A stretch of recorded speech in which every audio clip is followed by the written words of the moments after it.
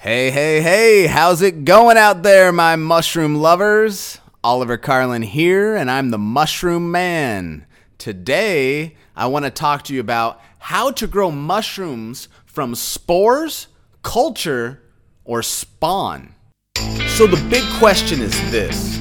With over 10,000 different species of mushrooms, how do people that want to benefit from their various medicinal properties accurately identify them in the wild, grow them at home, or make them taste delicious without having to read confusing medical reports and possibly eating a poisonous look-alike by mistake? That's the question, and this podcast will give you the answer. My name is Oliver Carlin, and welcome to Curative Mushroom.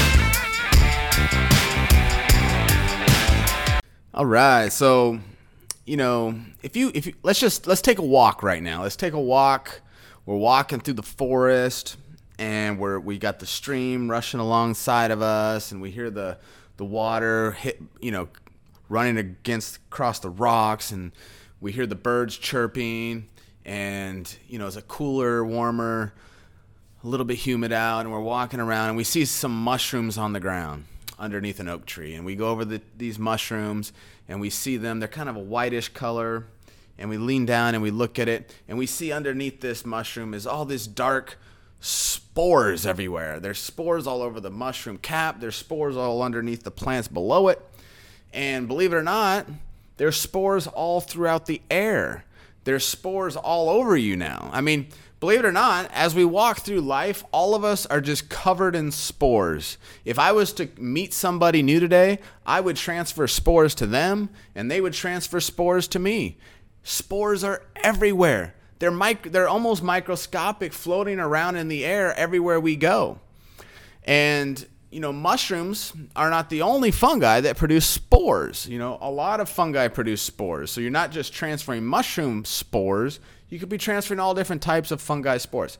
And most fungi, their purpose is to break down and decompose stuff back into the earth. They're like external stomachs from the earth. That's what fungus does, right? So now that we see the spores in there, so the question is, well, how do we grow mushrooms from spores? That's what the topic is today, right? And if we look at nature just produces spores and lets nature duke it out, right? Whatever fungi is going to win that battle, they're the ones that are going to win. And the thing about spores is two spores come together, they start to create mycelium, and then the mycelium could run into another competing fungi that's growing, and they can duke it out. And one of them's going to win, one of them's going to lose. That's just the strong survive, the weak perish, right? That's the law of nature, right? And that's what happens in nature, and nature doesn't really care. Whoever wins, it's all designed. There's a big master plan behind everything, right? So back to the question, how do we grow mushrooms from spores? So I got the question the other day, well, how do you do it?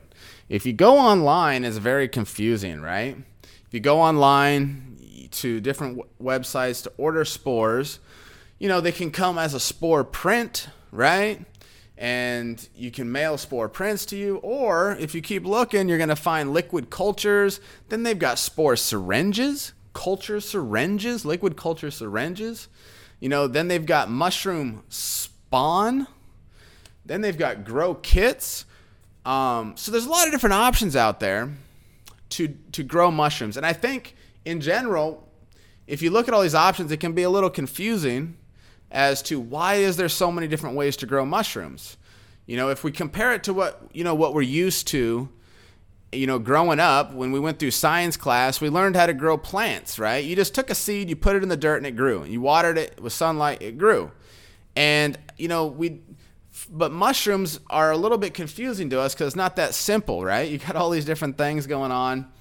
So at the end of the day, if we want to grow mushrooms, how do we do it? What's the best way to do it? Out of all these different options, which one's best for me? What should I choose? How do I even get started? And once I order the spore syringe, I feel like I'm ordering a science lab. Once I get all this stuff, what do I do with it? How do I actually make my mushroom grow with these spores? Do I just sprinkle it on some dirt and then I'm done, or what? What's the answer here? That's what nature does. So if we do some research and we look around and start looking at different articles and taking courses that they got out there and watching YouTube videos, and we can figure this out, and you can see what people are doing. And the biggest thing that we're going to see, the biggest challenge, I think, is what we just addressed in the beginning, right?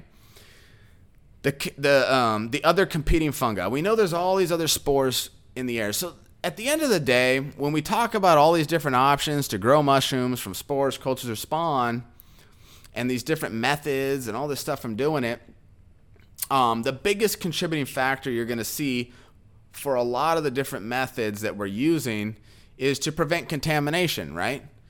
At the end of the day, most of growing mushrooms is about preventing contamination, preventing other competing fungi from colonizing your substrate. So, and now let's talk about the different ways that people are actually going to normally use the mushrooms, right? So let's start with spores, right? Because we're talking about spores. So if we go online and we order some spores, they're typically if we get a spore print, there's a couple options, right? We can order them online. We get a spore print, which will be like a piece of foil in a Ziploc bag, and it's got these little microscopic like dirt stuff on it that you can scrape off. Or we can create our own, where we just cut the cap of a mushroom off, put it gill side down on a piece of foil ourselves, cover it with a glass so the spores don't go everywhere, and keep it like that for 12 to 24 hours. Come back, lift up the glass, lift up the mushroom, and you'll see it left behind its spores on the foil. So you can create your own, or you can buy mushroom spores online. Now, when you get these mushroom spores, right, there's different things you can do. Most of the time what you're going to do is you're going to mix it with some distilled water. Now, if you want to make a syringe, then you would just put the spores into some distilled water, then suck it into a syringe, suck it out, suck it into a syringe, suck it out. And that kind of mixes it up, and then you've created a spore syringe. And this is your typical syringe that you would, like doctors with the metal tip on the end with the needle, like a regular syringe. But you can use any type of syringe, but that's what will typically be used. So you take this syringe, and then you just have to inject it into a substrate, if that's what you're trying to do. So that's a typical spore syringe. Now, if you're ordering like psilocybin mushrooms, a lot of the times you'll get those in spore prints, because you can't order legally mycelium from magic mushrooms because it's considered illegal. But it's legal to order spore prints in most of the states in the United States and different countries. But everywhere's different. Check out the legality of that. But if you were to do that, your options would be, one, you could get a spore syringe and just inject it into your rye grain substrate, or whatever substrate you want, and then create your grain spawn, or just inoculate your manure substrate with it, and it would grow. Okay, so that's one option. Now, like we said, there's a lot of risk for contamination, so a lot of people won't do it that way because they feel like it's wasting the spore print. Now, spore prints will typically last like 18 years in the refrigerator. So another option of what you can do is you scrape off some of that spore print, put it into an agar plate, and now you're controlling a small amount of spores in a small agar plate or agar liquid, and you can see if there's any contamination. Now, if the thing just grows fully white mycelium on the agar plate, then great, there's no contamination. I've got a really good sample of this mushroom that I want to grow. Then I can take a scalpel, red hot scalpel, and cool it down first, and then just cut a small little sample of that mycelium agar, drop it into a bulk substrate, and then let that bulk substrate colonize with the known non-contaminated agar. And the cool thing about agar plates is, you can get a lot of samples out of one agar, like 10 samples out of one agar plate. And then when you start to run low on it, you can transfer a small sample of that agar plate to another agar plate. So you create like an endless supply of just one spore print, right? Of one little bit of spore that you use, and you still got that full spore print stored away in the fridge, but you've got this like endless supply of agar plates from that little bit of spores. Now, keep in mind with agar plates, you'd want to keep track of how many times you transfer them, because the more and more you transfer them, the weaker and weaker the mycelium gets, and eventually could stop growing, and you'd have to start fresh again at that point. But anyway, that's pretty much the point. And with once the mycelium is transferred to the agar, you can store that plate for 3 months. I've seen people store them up for up to 3 years. They won't grow in the fridge, but once you take them out of the fridge, they're good to go. So, but you could test it periodically to make sure it's still growing. They recommend like every couple months, just test it to make sure it's still growing. But anyway, that's kind of what you can do with spores. So to recap, spore prints, we can transfer them. We can go straight into the bulk substrate, straight into our spawn, our grain rye bag, inject it on in, or we can put it into an agar plate, just scrape a little bit in, or into an agar liquid. Those are your options. We've talked about the advantages of each, right? Another option, now that we've talked about spores, I just want you to know what other options you have. So if you wanted to clone, now here's another thing about spores you got to keep in mind. When you use spores to grow your mushroom, you're creating a whole new strain of that species of mushroom. Every time you use spores, that two spores come together, it creates a new strain. So a lot of people use spores for experimentation to create new strains of mushrooms, okay? But if you have a strain that you like, then you can just take a sample of that mushroom, and it's called cloning. Okay, so let's say we have our fruiting body, we cut it off, and it's this time, instead of putting it gill side down, we decide to cut it in half and take out a small little sample in the middle of that mushroom. That's where it would not be contaminated, right? In the middle. Sterile, make sure everything's sterile. I have a whole nother podcast coming out next on sterilization. But be sterile, cut a little piece of that out, drop that little piece of mushroom into an agar plate, into a agar liquid, or again, into your bulk substrate or your rye grain. And it will start to grow out. Now again, same rule applies with spore prints. If you want to limit your contamination, instead of wasting entire bulk substrate, start with a little agar plate, make sure there's no contamination, and then you can transfer it as many times as you want. So that's cloning. Cloning is good. It keeps the same exact strain of mushroom. There's no surprises. Okay?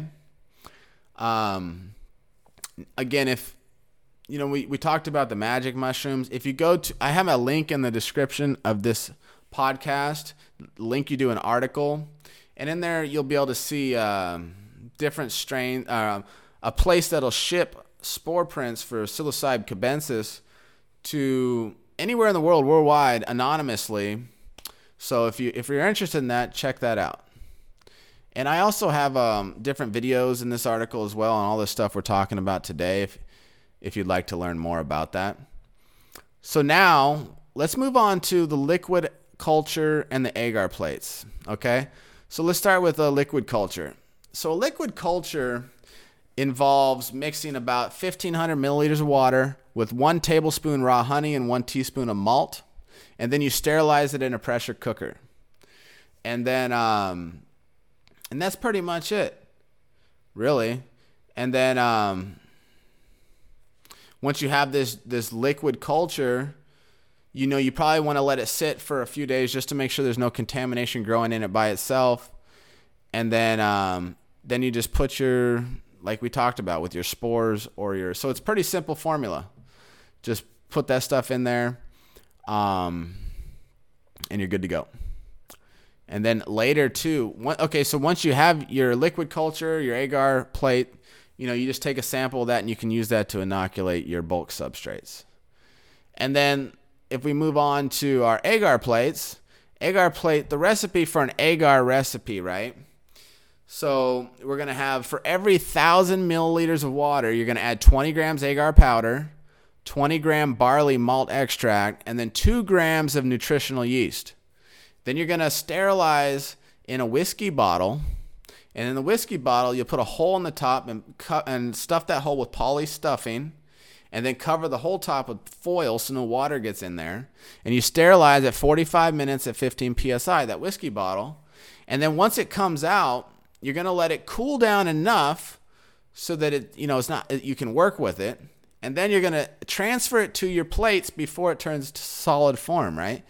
So if you use 3/4 batch of the recipe I just told you, you can fill up 25 Petri dishes. Now, when you order a bag, they come in 25. So all you need to do is just pour about 20 milliliters per Petri dish of the liquid. Just pour a little bit. But be careful as you pour, immediately put the lid back on. Because the longer it's exposed, it's sterile, but the longer it's exposed to air, more spores can get into it. Also, check out my podcast coming for proper sterilization methods on all this stuff. And then that's pretty much it. Then what you want to do is wrap parafilm around the edges of the agar plates without the cultures in. And then what you want to do is let the plates sit for about 4 days at room temperature just to make sure that nothing starts to grow in them, so that there's no contamination in there. Now, these plates, you can store them in the fridge for about 6 months before you need to use them. So then that's pretty much it. You just need to put your spores or your mushroom clone onto there, or your liquid culture. If you order a culture syringe online, you can just squirt some liquid culture in there as well. And that's pretty much it for that. The last option we said was spawn. So grain spawn is pretty much somebody who's already gone through all this, and they've inoculated some rye grain, and it's fully colonized with the substrate, and is ready to go to be broken up and put into a bulk substrate. So that's the process, right? The process is you start with your spores, your liquid cultures, your clone, transfer it to an agar plate or a liquid culture, then you transfer to a rye grain or a popcorn grain. Then once that's fully colonized, then you take that and you put it into a bigger bulk substrate, and it's normally a 10% spawn to substrate ratio size.